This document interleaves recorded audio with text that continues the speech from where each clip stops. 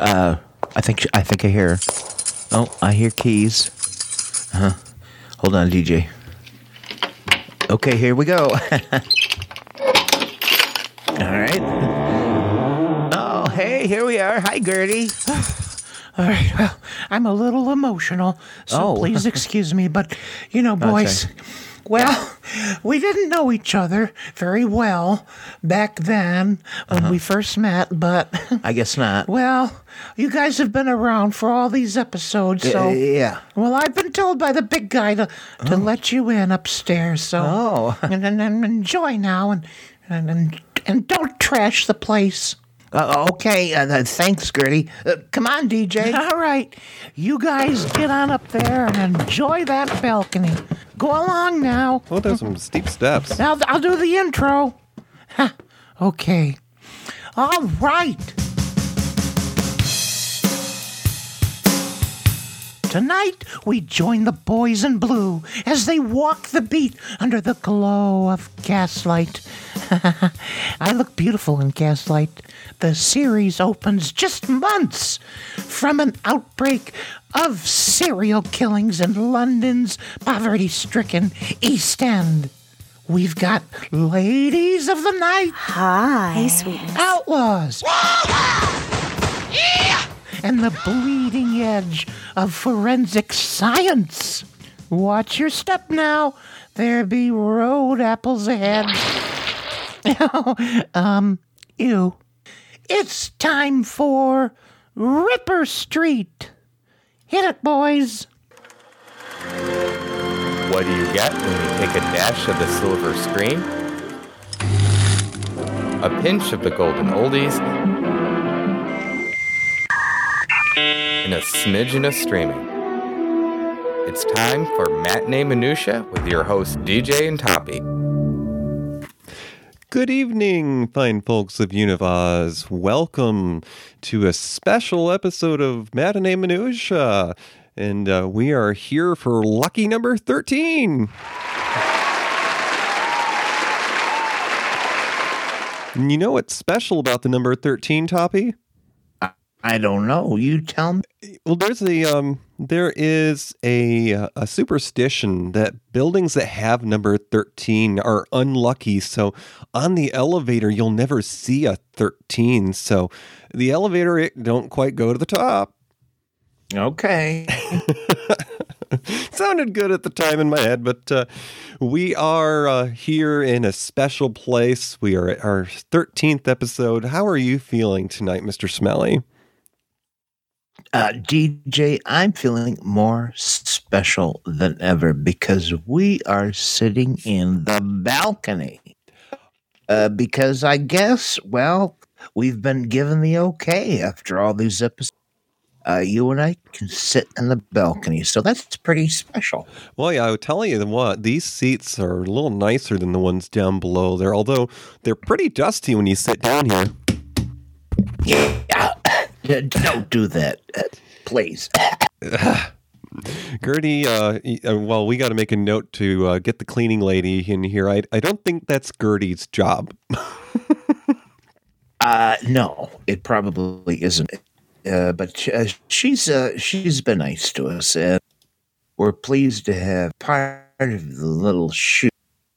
DJ, what do we got going on tonight? What little shoe are we looking?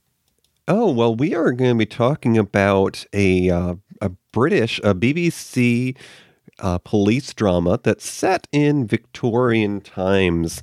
This is a show that started in 2012, and it, as she was saying, as our showgirl was saying, it's set in the time frame just after a series of historical murders during that period. Now, there was a serial killer who had a trademark, a calling card, if you will, that when he met up with a lady of the night, maybe he had his way with her, but in the end, she wasn't of this earth anymore. And the calling card was the way they met their maker.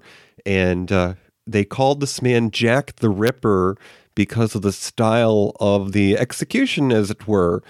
He supposedly had the skill of a surgeon, and all these ladies who met with their fate had the trademark that they would have their throats cut. And, well, it wasn't so pretty, but there were other parts that might have been missing. And this is the trailer for the series, their topic. You'll hear some of the voices of the characters, and but this is something you would have seen at the beginning to highlight what you would see. Ladies and gentlemen, welcome to Whitechapel. The scene of the worst and please God the last. She's been raped, Inspector. History's most notorious serial killer, Jack the Ripper, tore through London. Now the detectives who were on the case... These citizens need their questions answered, Mr. Reed. No, they need their fears pacified. ...have to pick up the pieces. These streets demand your vigilance. I have others. Dead in such a way? How many? 4 in 2 days. 4! This populace, still without a culprit, it is to our uniform that they direct their fury. So you stand strong. They'll do their duty, sir. All roads lead to Whitechapel. What would bring them here? What has always brought men here? Ripper Street premieres Saturday, January 19th at 9, only on BBC America. But now you can see it on Netflix anytime you damn well. You know, we've gone on long about this. I don't know. DJ, set the stage. Oh, certainly. 2012. Go ahead. Okay, so this program started in 2012, and we're just going to tell you a little bit about what was going on in the world during that time.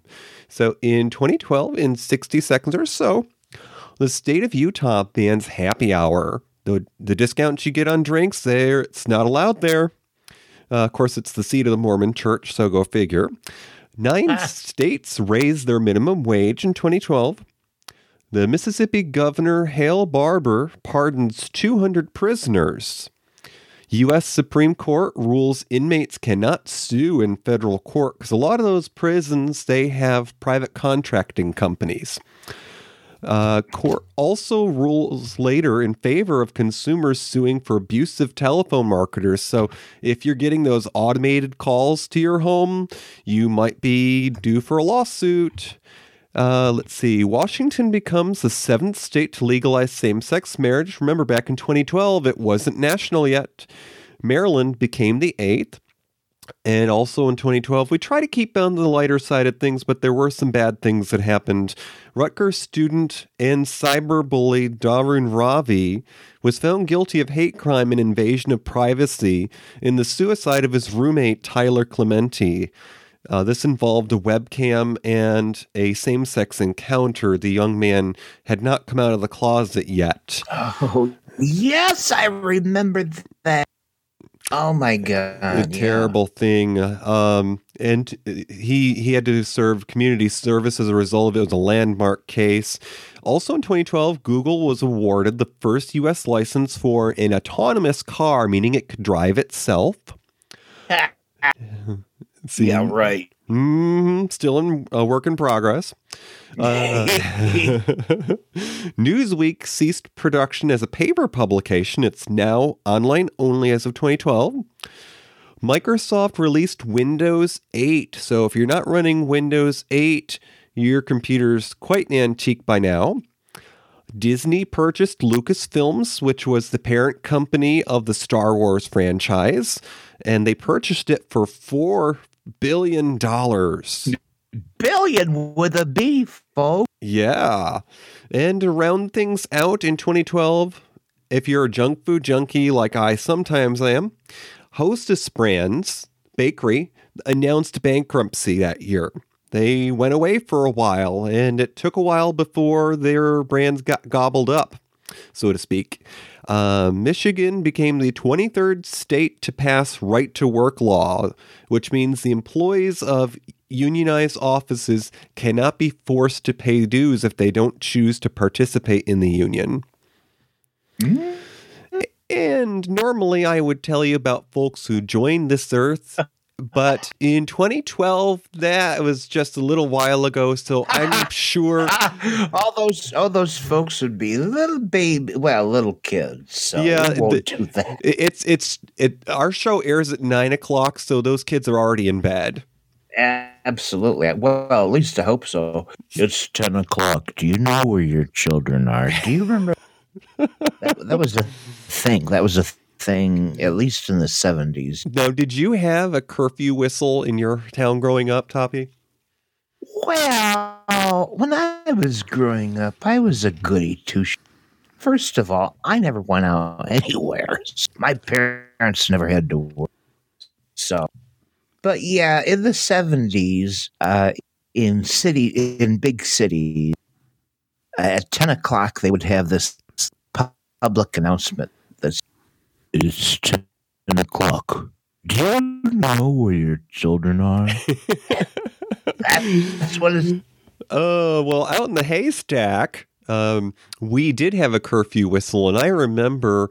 my siblings are all older than me, but before I was in middle school, I remember my siblings sneaking in just under the wire, and there was one night that my brother stayed out too late. Now, my dad had built this particular house with a hobby room, a crafting room, a sewing room for my mother, so it was a smaller room. But, as brothers tend to do, we didn't get along all the time. So my brother took that room for his own, much to my mother's behest. And one night, my brother stayed out late, and my dad decided to catch him in the act. He invited himself into my brother's room and laid on the bed, and my brother decided to crawl in through the window after 10:00. Well, no sooner did he get in through the window, the dad was waiting there for him. So, getting back to our show, Ripper Street began airing in 2012. It ran for 4 or 5 seasons. Now, we also tell you about what was the competition, what else was on TV in that time frame. So, on network television here in the Americas, we had a few shows that were saying goodbye that year. On ABC, we had the long-running soap of Brothers and Sisters that starred Sally Fields at one point and Neil Patrick Harris. And also, for a couple seasons, there was a remake of the popular sci-fi series V. And we had on NBC Bill Shatner's attempt at a sitcom, Beep My Dad Says. There was a paranormal show. It was an investigative show called Medium that said goodbye that year. And then on the other shows, the other stations, there was the CW, which had Smallville, the story about Superman's beginnings. And just brand new in 2012, on ABC, there was a sitcom about life working for the airlines, and it was called Pan Am because it took place in the 60s in the heyday of travel. We had... go ahead. I was just going, hoo-hoo. Oh, that was one show that I've meant to catch because I love anything nostalgic. I think it only got a couple of seasons, but I'm going to track that down for reasons I'll mention another time, perhaps. But on CBS, that's the not the Peacock network. I think that's the Big Brother is Watching You network, and no wonder their logo looks like a big eyeball. Yeah. There was a series called Person of Interest that started in 2012. Rather interesting show about a kind of a war strategy computer that was being created. CBS also had a new sitcom start that year called Two Broke Girls, which has gone down as being nicknamed the Laverne and Shirley of the 21st century. Let's see the other shows that were new that year. Fox introduced New Girl, which starred Zooey Deschanel, who's a jazz singer and has been in a couple of Will Ferrell movies.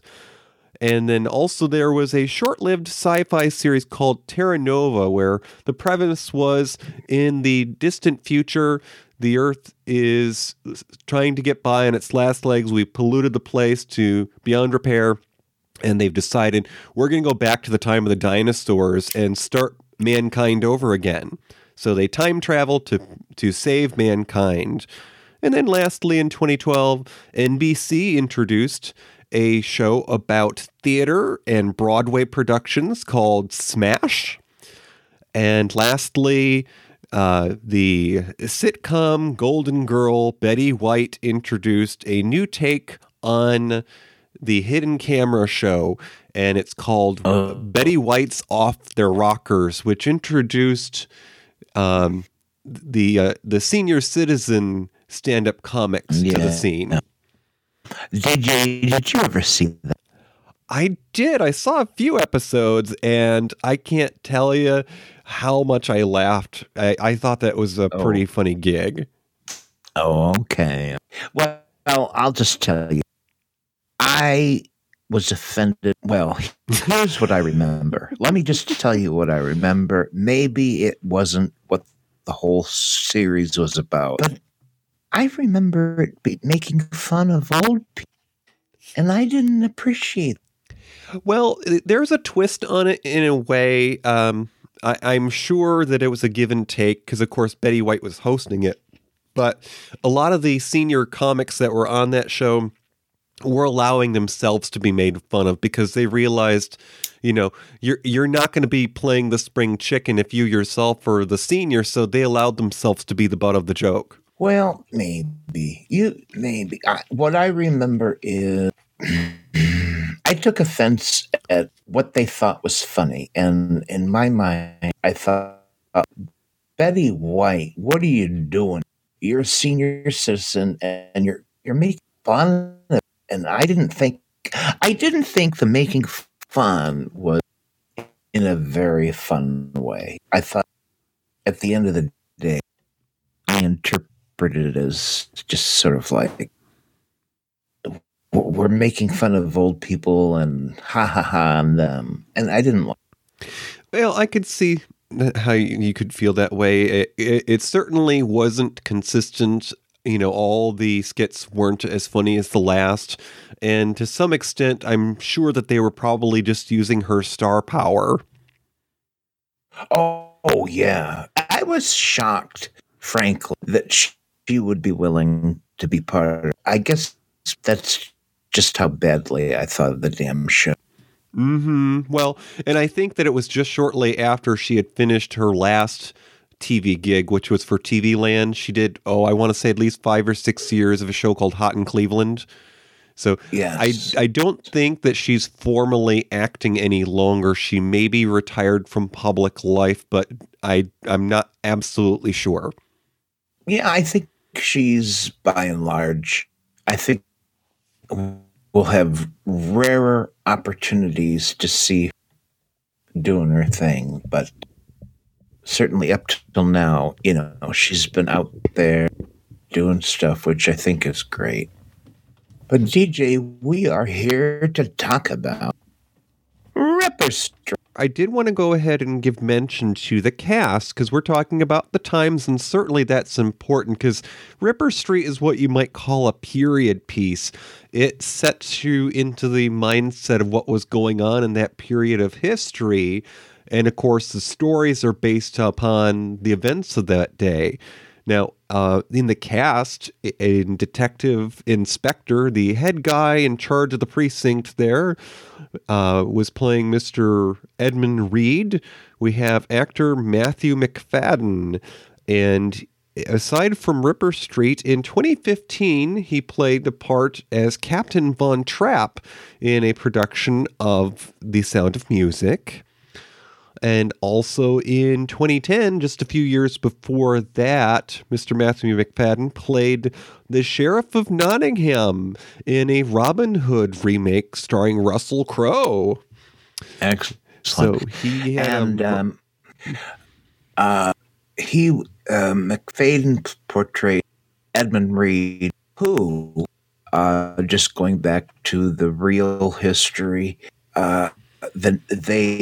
the creators of the series took the name of Edmund Reed, who was a real investigator in the Jack the Ripper cases, and that's where that name comes from. And naturally, this entire series is fiction, but in history, Edmund Reed really was part of the Jack the Ripper investigation.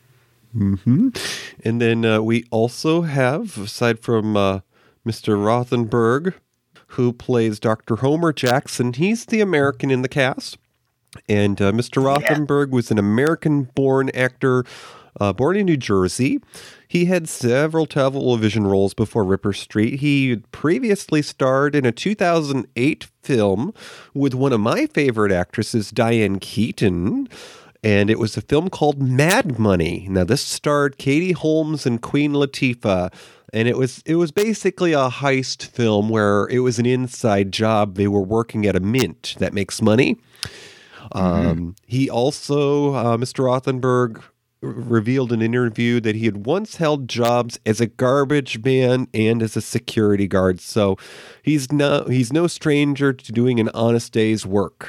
Now, GJ, I got to ask you, how'd you like act? I found him, he was irresistibly cute. I do think so. Now, of course, he was supposed to be the dashing man on the set, because, of course, every show has got to have the man who is, being sought after, the looker. And Dr. Jackson there, he was chasing a few of the skirts in that time, of course. Yes. It doesn't take long before you learn that not only is he good friends with the madam, Susan, who runs the brothel nearby, which it's rather interesting because for being a period where women were underappreciated and certainly not having many rights at all, some of the best eyewitnesses were the prostitutes, the sex workers of the time, because through their career, I guess you'd say, they've learned certain skills. Like they could tell you the quality of a shoe and who made it, what it was probably worth, details about jewelry. I can't tell you how many times they had an episode with a murder suspect and one of the sex workers had somehow been involved, and they would provide a great amount of detail about what went on that evening and what this gentleman was like, and sometimes a little too much detail, but hey. There you go. And the head of Bravo was played by actress Mayanna, and she did a fabulous job there with that role. And the third partnership between Edmund Reed and the captain was an actor named Jerome Flynn, who was the very combative, how do you describe him? He was primal. He was the guy that did the beating for Edmund Reed, and his character arc would eventually bring him out of that period where he wasn't going to be the guy that beat up the prisoner to get a confession. And it was an amazing story. And what was his name? Brett? The character's name? Yeah. Bennett Drake. Bennett Drake. Damn good character. Oh my God. All of these characters, the American, Edmund Reed, Bennett Drake, at least I found that as the series progressed and they presented their lives, I cared about these characters. Mr. Jerome Flynn, who plays Bennett Drake, the gentleman that Toppy was just describing, is a familiar face to some of you if you're a subscriber of HBO and maybe you've caught on to that phenomenon called Game of Thrones. Mr. Jerome Yeah. Flynn played a character. I couldn't tell you the name of it because I don't watch that show, but Jerome Flynn was in 31 episodes of Game of Thrones, so no stranger to a long-running show. So I have to... And not a surprise either, because as a character actor, this guy has a face, okay? That is perfect. I mean, this face looks like he's had the problems of the world trampled over his face. It's wonderful. Yes. And, the characters change over the series. Now, And I chose this series. I came across it on Netflix, I don't know, a year and a half ago, or maybe more. It captivated me primarily, first off, because of what I thought was going to be a hard connection to Jack the Ripper. And what I was surprised to find out was the series starts out after the end of the Jack the Ripper killing spree. And in fact, Ripper Street has little to do, if nothing, with Jack the Ripper, but is all about the very much beleaguered police force that was involved in the investigation in Whitechapel, the H Division. And the series picks up after Jack the Ripper has, and the entire community kind of doubts that this police force can be much of a match for anything because, well, they didn't solve Jack the Ripper. And that's how the series starts out. Yeah, I was intrigued because, of course, with the name itself, it suggests that there's going to be a connection with Jack the Ripper. Now, of course, if they were going to limit themselves to just investigating Jack the Ripper itself, I could see where that might, try to focus itself into something more along the lines of a mini series because, you're going to have a beginning and an end. Whereas if you're going to be writing for a TV show that you want to last for, 2 or 3 years, maybe more, you've got to come up with backstories, and now you've got to have other people that matter. But, I found the stories of the individual characters pretty interesting. Now, I have to ask, did you have any one in particular character from this cast that you enjoyed more? Well, the three leads are three men, and as far as I was concerned, they all took up the space of my caring pretty equally.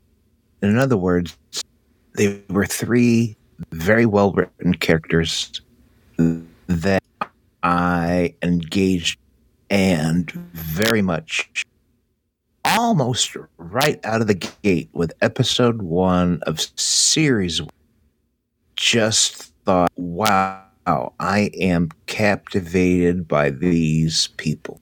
And it's really what made me keep watching. I think they started out the gate with an incredibly engaging episode with the first, second, and third episode, and then they went on from there. But by God, I was hooked by the end of the very first episode. How about you? I felt very much the same. Now, for anybody who hasn't caught this show, it is on Netflix, and I think it's also on Amazon as well. It started on the BBC, and after a couple of series, as they call it overseas, it was picked up to be continued. This means it's good time to go fill your glass, and we'll be back in about 3 minutes. First, I'd like you to just hear the theme song to this. It's so well done. Okay, so here goes the theme.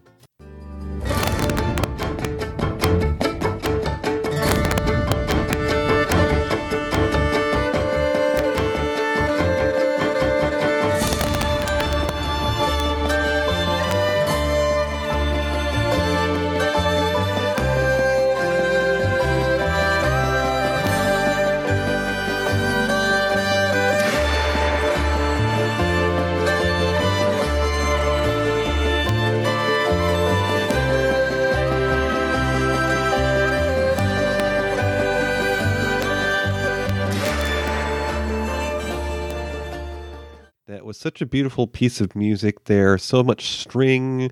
And, I couldn't be for sure, but would you say it's fair to say that that was probably banjo in there, Toppy? Yeah. And that's interesting because I don't normally consider a banjo to be something I would associate with England or being English, but we are talking about London, which was very much, even today, of course, as any major city in Europe, a melting pot. So you have all those influences of different cultures coming together in that theme song, and it's giving a depiction of a bustling and burgeoning city.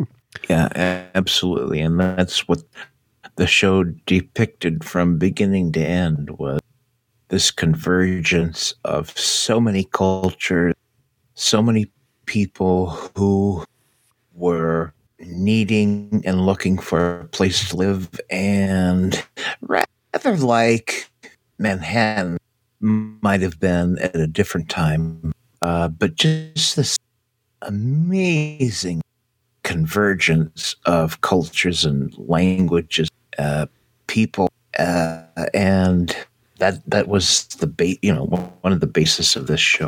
Right, because every other episode, it seemed like you were being introduced to a new culture that was settling into that East End of London. Because, of course, this is the more affordable housing, as we would say these days. And one of the characters that we met was a woman who ran an orphanage for Jewish children, and in that period of history, there had been a revolution in Russia that had, exiled a lot of people of Jewish faith. Sure, and this was a huge deal, unfortunately. But yeah, the climate of the time, the feelings against the Jews that were just trying to come in to have some sort of life, and they were opposed. One of the more interesting aspects of that these multiple cultures coming in that I enjoyed in the series, there was this kung fu guy, and he could take care of 5 or 6 police guys at once, and everybody was totally baffled by it. But that was the influx of the Asian cultures that came in, and some of their fighting style. And it was a fun, interesting way to show that these British cops had never seen anything like. Right. They didn't know what to think. They didn't know how to defend themselves. And quite interesting nowadays, it's almost second nature for a lot of these programs for a police officer to know self-defense like that. But these are people in this time frame who are physical in nature. You get in a fist fight, and the officers carried a what I know is called a billy club. Yes. Only the top detectives got to carry a pistol. Yeah. Well, and one of the overarching stories of the entire series from beginning to end is the evolution of this idea that because you're the police, you could take some guy you suspected of anything, you could beat the shit out of him and get a confession. And that is explored. And eventually they understand that, wow, beating someone until an inch of their lives may not really bring us the truth. But fascinating that they could explore that. Yeah. And one of the harsher elements of this series that led to some people saying, I didn't like that, is the historical quote unquote accuracy. Women were treated badly in those days. And I'm sorry, if you're going to try to be historically accurate, you can't make it up that people were being treated nicer. It's like how we call it pardon the term, whitewashing history. Yeah, I feel like this is just one of those shows I am so enthusiastic about. I can't help. As we're talking about the first episode there, it's it's giving you a taste of the times. It's getting you in the mindset of the day-to-day lives that these people are going through. And I was really impressed because we think of all these modern conveniences that we have and how reliant we are upon things. But even though this is more than a century ago, day-to-day life was very much similar. I mean, you woke up to go to work, you took your bath, you had your breakfast, if you don't drive, you walked to work. And at this point, they did have lights at night, which were a new thing at the time, of course. But, they were one of the things that the show is criticized for, and I don't mean that in a negative way, it's just simply an observation, was that it was graphic. And you get that right in the beginning. With a name like Ripper Street, I'm not expecting there to be, a daycare supervisor holding my hand and showing me a coloring book. We get the American doctor, Dr. Jackson, and he's brought in because he's the best of the best. And she knows his stuff. And somehow the detective inspector, what's his name? The detective inspector Reed. Reed. Edmund Reed. Edmund Reed, a gentleman, of course, by that name. And all these guys, of course, wore hats because that was a thing in Victorian times. You went outdoors and you put your hat on. You came in to sit at the dinner table. You took off your hat. Right. But Mr. Reed there, he seemed to have known Dr. Jackson, at least by reputation, because Dr. Jackson was somewhat accomplished. He'd been a surgeon during the American Revolution, which had, well, not the Revolution, sorry, the Civil War. Right. So here Dr. Jackson's is brought in, the American, because this is a British show, and of course he's supposed to stick out like a sore thumb because he's the only one who's not a local. And right. And through the entire series, he's referred to as the American.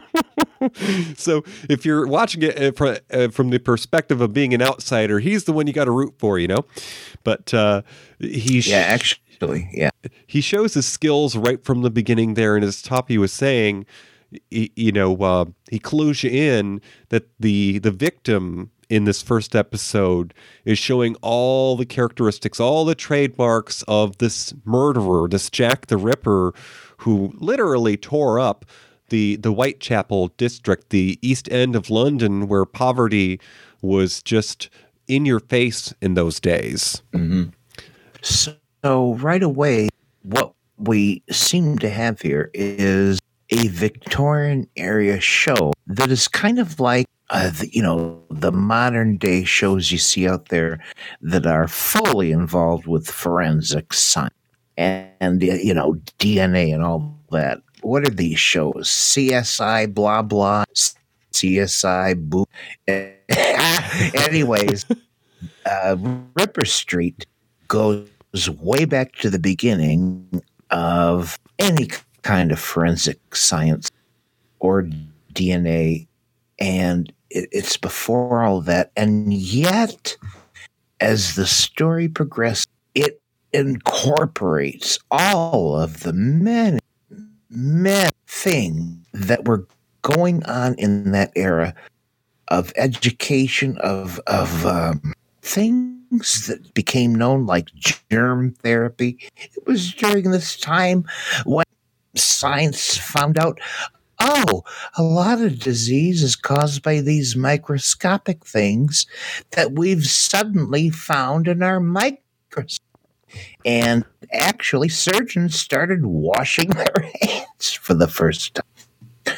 So there's all of the things that come into play that are of a historical nature in real life that happened at that time, and the stories involving these characters incorporate wonderful these historic discoveries, and they bring them into their story, and we find things like, I don't know, there's so many, but let's just take them right off. First of a reality in the time, well, Jack the Ripper. But the show also brought in the telegraph and Morse code. Later on in later episodes, the telephone was right there behind. So there were all kinds of things. GJ, what do you remember, like the science or the history behind some of the stories? Is there anything you... Well, what fascinated me most was, seeing the scenes where the Dr.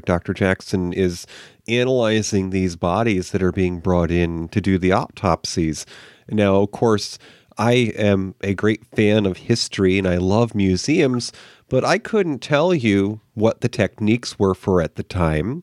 I'm used to other shows, as you were saying, like CSI and all the other police shows that have come out since.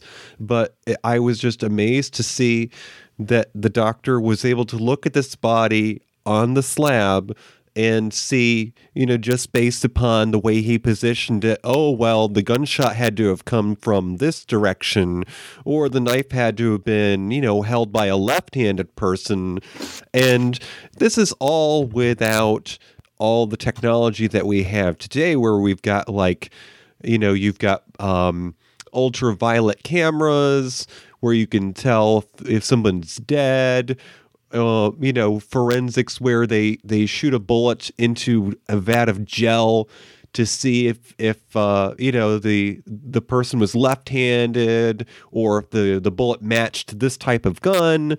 So it really was fascinating to see that this era is when things really got going, because the science was advancing, and this was the height of the industrial age. When you look at history from the perspective of the country it was in, this is called the Victorian times, because in England at the time, Victoria was their queen. But in reality, for the rest of the world, it was the Industrial Revolution. You had steam power coming into places, and people who were doing manual labor started being replaced slowly. But in a lot of cases, in the beginning, it was making their jobs easier. Yeah. So there's this fascinating era of history that's incorporated into the storylines. For example, it was nobody had figured out fingerprinting yet, right? But in the series, Edmund Reed spent a lot of time obsessed over creating a catalog, or at least document the criminals that he brought in. So he would measure their skull, and he would do things to try to identify them. And photography was a part of it, but he would measure their skull and take measurements so that if they were ever involved in another crime, they would be identified. Just the way today that fingerprints are a way that law enforcement can go in and say, okay, this is connected. But that's all they had at the time. But Edmund Reed had this entire that he spent gathering information and cataloging. And the very idea of cataloging information was new at the time. And the fact that he spent all this time documenting things, writing it down, would eventually pay off in a way that today we have an entire criminal backlog of ways that we identify. It's all connected, fingerprints, blah, blah, blah, record. Before then, there was no such thing as anybody keeping records of anything. So that was another thing. There were so many others. some of the stories involve the beginning of photography. The beginning, they had an episode that featured an incredibly early version of a film, of a motion picture thing, and they one of the episodes has a snuff. Way back then, in the silent movie days, somebody decided, we'll do a snuff film. It had one of the major elements was sensational journalism. All of the stuff that you see in the magazines today, the Star magazine or whatever, these stupid things that are at the checkout counter where you can see who's married who and who's effing who. Oh, yeah, the tabloids. The tabloid journalism, that all started during this period. And frankly, it was started by Jack the Ripper, because newspapers suddenly realized that they could increase their readership by writing sensational stories about these weird things that were happening. And guess what?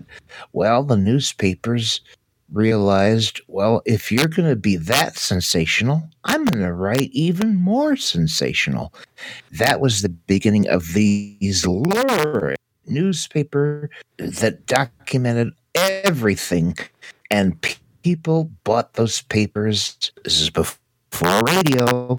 Bought these papers and read them, and they made tons of money off all of this stuff that was going on. They sure did. Now, you raised a good point there about the sensationalism there. They wrote up these stories about murders that were taking place, and, for the time, it was new. And, of course, nowadays we realize that but just based upon the evidence presented in the crimes that took place in that period, they only had 5 signature, is what they've defined them as, murders that took place, which they believe were all exacted by the same individual. And of course, we have since come to know of crimes that are committed in a similar fashion as being a copycat. So that sensationalist journalism also led to others who may have been of a troubled nature seeking attention to commit copycat murders. Right. And actually, that's a big part of the Jack the Ripper mystery. And why it's still a mystery is no one's actually sure if one person ever committed those crimes, because the newspapers at the time sensationalized everything and wanted a title to the murderer, Jack the Ripper, to be prominent. But at the end of the day, no one really knows if it was one person or a couple. Maybe somebody copycatted somebody. Who knows? No, we don't really know. Seeing as this is a time frame that took place just over a century ago, it is far enough back that we wonder about what life was like back then. But, you hear these stories that are in the episodes, and it makes you realize that things were bad back then. I mean, you have people who are in the street who are dying, and it's just because of the conditions of their living.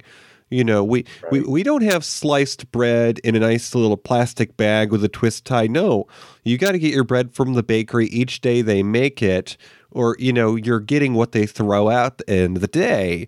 And I don't know about you, but I have a couple of episodes that I found to, rang home with me. They were kind of my favorites of what I've seen of the show. I was a little saddened, and, of course, there's a little bit of a spoiler, but as we get to the end of the first season and go into the second, in the very beginning, we meet, Detective Inspector Reed and his wife. And his wife seems to be a very headstrong lady. She has a sense of purpose, and she's even got it in her mind that she's going to help other women, which is a very outgoing point of view at the time, of course. But then her character kind of takes a back burner. And that's due in part, of course, because the relationship between the two characters is strained. I want to go ahead and talk about some of our favorite points in the show. Now, I have a couple of episodes that I find to be some of my favorites, but I was wondering, what were your favorite moments in the show? Well, they were early on. I think, for me, the resolution of a storyline that took place from episode or season or series, they call them over there, series 1 through 3, was that Edmund Reed had a daughter who apparently died, or did she? And the course of the 3 series, the 3 seasons, you find out what happened to poor Edmund Reed's daughter. And as far as I'm concerned, that is the storyline that hooked me and got me in my gut and made me say, holy damn F, this is a good show. And the resolution of it and how it came out, it was awesome.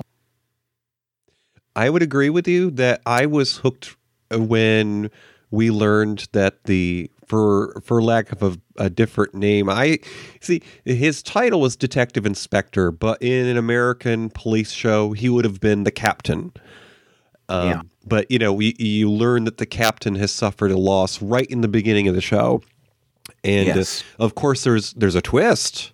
You think that his daughter has died, but then if you hang on for the ride, you learn, no, she didn't die. She just disappeared. Yes.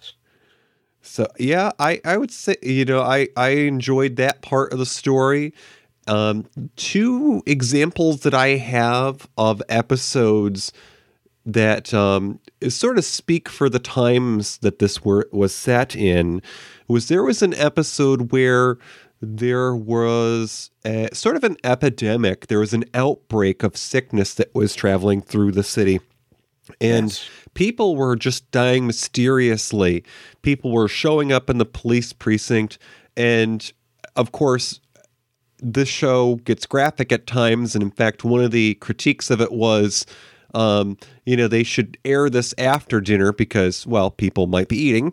But true. We have people showing up in the precinct getting sick and then dying shortly after, and as we were talking about the science that was evolving at the time.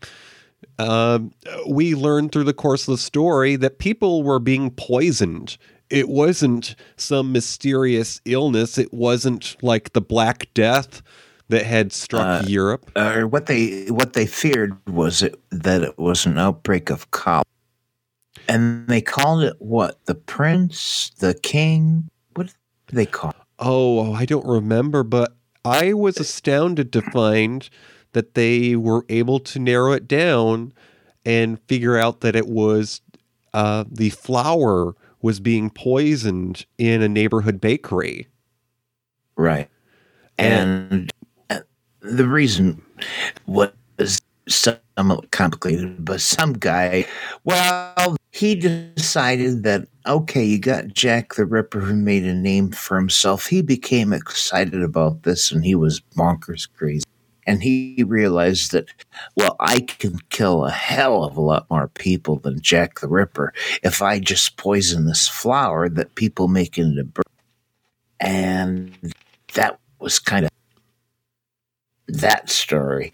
And, they foiled it. And it was in the nick of time because Whitechapel had become overcome by the sickness, and come to find out it was the damn bread they were eating. Yeah, and I guess that would be an example in the storyline where sometimes on these shows, because it's no surprise that with British television, they don't let the show go on for years and years like we do with some of our shows. The emphasis sometimes could be arguably considered to be quality versus quantity. And so you get these story arcs, and the detective inspector's wife has it in her mind that she's going to help women.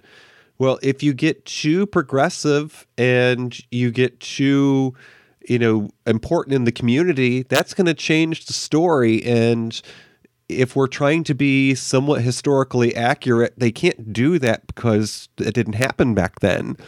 And his wife had a mission that she was going to help women. She was opening a shelter for abused women, and some of those women were the sex workers.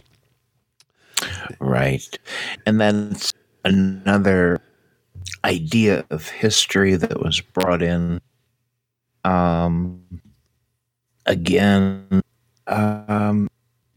There were so many other things, such as the Elephant Man was a character in 2 episodes of this series, and they brought him in a completely natural, believable way. But the historical Elephant Man, whose name I cannot recall. Oh, it was Joseph Merrick. Thank you. Was brought into an episode, and it anchors it so well into that time and period, and presents Merrick in a wonderful way. And it's just what the series did so damn well. And they had other episodes: electricity, direct current versus alternating current, as in Tesla versus Edison. That was brought into a plot line. So was spiritualism, which was a major thing in recreation and belief at the time. Everybody believed you could get a message from your relative in a seance. That was a big thing. And there were so many other things. The Match Strike Girls, who were horribly disfigured by the phosphorus that was used. Oh, I'm so glad you brought that up, because that was actually going to be my other favorite. Yeah. And of course, being a fan of history, that's one of the things that I really enjoyed about this series is as I'm going along and I'm encountering these moments in history, I think to myself, I wonder, did that really happen? And then I go to look it up on my, on my phone. It's in my pocket, in my hand. And I'm reading all of a sudden. Now, I think that's the mark of a good show, some good writing. Now, suddenly, I'm wanting to learn about the Matchstick Girls just because it was in an episode of Ripper Street. Exactly. But you were saying that these women that worked in the factories that made matches, because of course back then we didn't have electricity, we had kerosene lamps or candles, and matches, for lack of a better term, sold like hotcakes, and they were made with a hazardous compound that people should have been wearing masks when they were handling them, and these terrible toxic chemicals actually leached into people's blood, and we learned things that we know now, that certain parts of your body are more susceptible to your environment, and your skin is constantly regenerating. That's why people have dandruff. That's why you clean your lint trap on your dryer when you wash your clothes. But your jawbone is constantly rebuilding itself because of us using it to talk and to chew our food.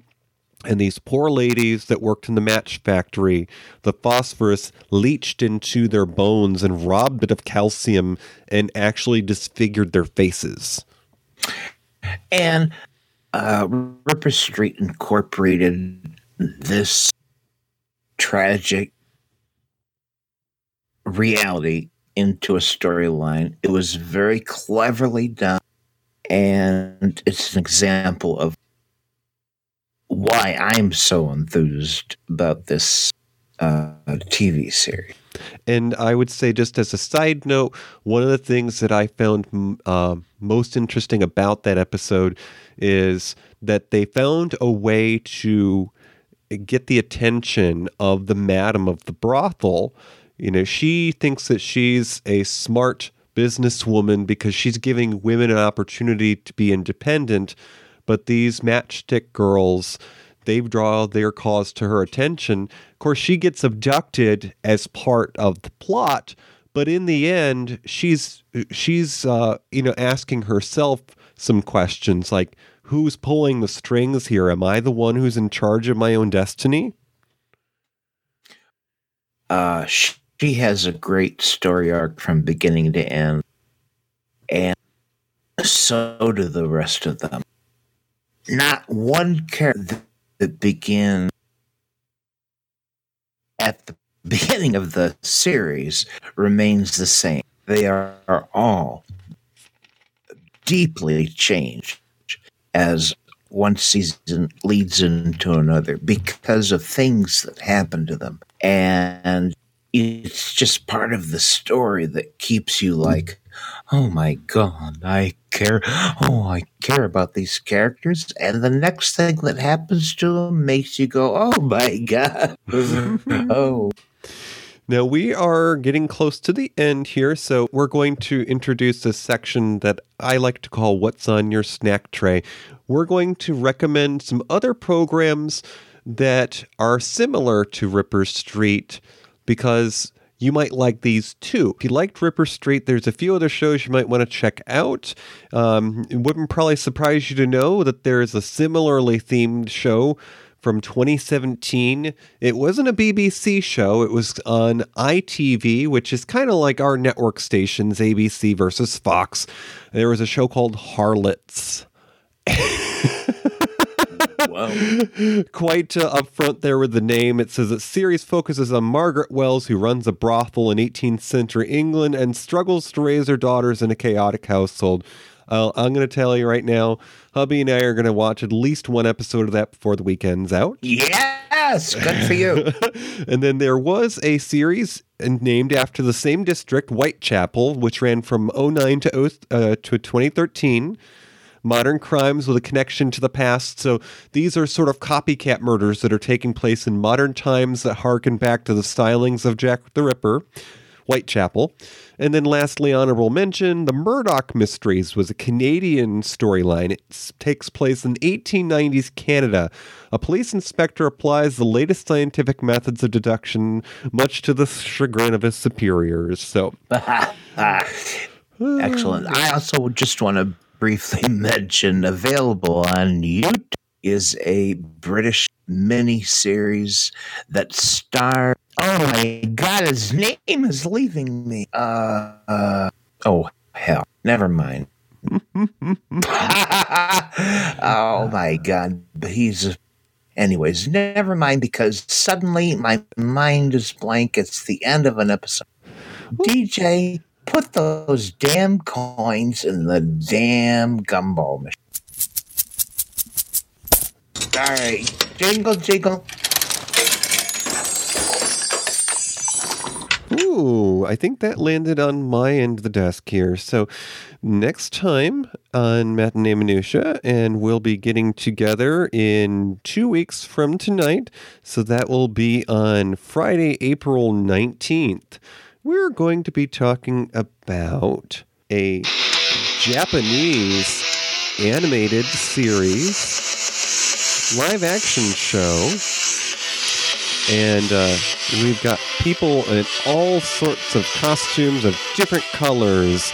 Yes, we're talking about the Power Rangers. And this is a listener request, so you'll be getting a special bow from our senior showgirl in doing a fan dance for our listener. And we may even have a special guest to talk about that. All right. Well, folks, if that doesn't show you how crazy Matinee Minutia is, from going from Ripper Street to Power Rangers, I don't know what will. But we're going to enjoy it. Right, DJ? We certainly are. So I think it's time to say goodnight, Gracie. Good night, Gracie. Good night. And thank you, everyone who showed up for our live show. Yeah.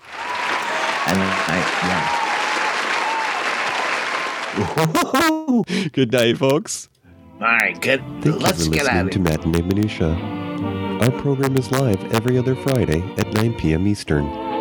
Go to univazpods.net. Click the tower for streaming audio. Enter Discord for our chat room. You can find this show wherever you listen to podcasts. Find us on Twitter at Matinee Minutia. Join our Facebook group or visit our webpage at matineeminutia.com. Have an idea for a future show or just want to message us? Email us at matineeminutia@gmail.com. I have a voice. I have a voice. You have a voice. You have a voice. We have a voice. We have a voice. Unique voices in podcasting. univazpods.net.